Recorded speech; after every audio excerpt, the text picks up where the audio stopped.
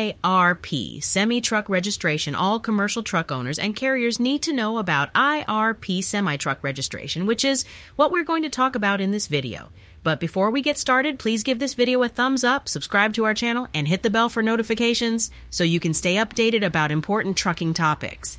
If you own a semi-truck and operate it in multiple states or provinces, you need to register your vehicle under the International Registration Plan, or IRP. IRP is a cooperative agreement among states and provinces in the United States and Canada that allows commercial motor vehicles to travel across state and international borders with a single registration.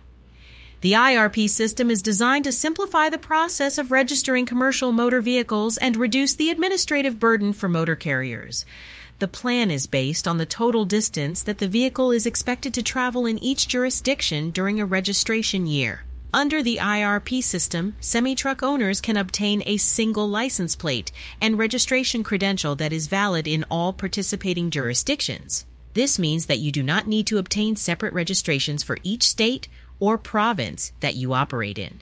To register your semi-truck under the IRP, you will need to provide information about the vehicle, such as the make and model, weight, and intended use. You will also need to provide information about the states or provinces in which the vehicle will be operated.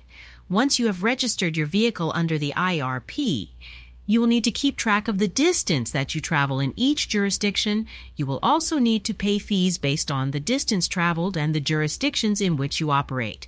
IRP registration is mandatory for all semi-trucks that travel across states and international borders. Failure to register your vehicle under the IRP can result in fines and penalties.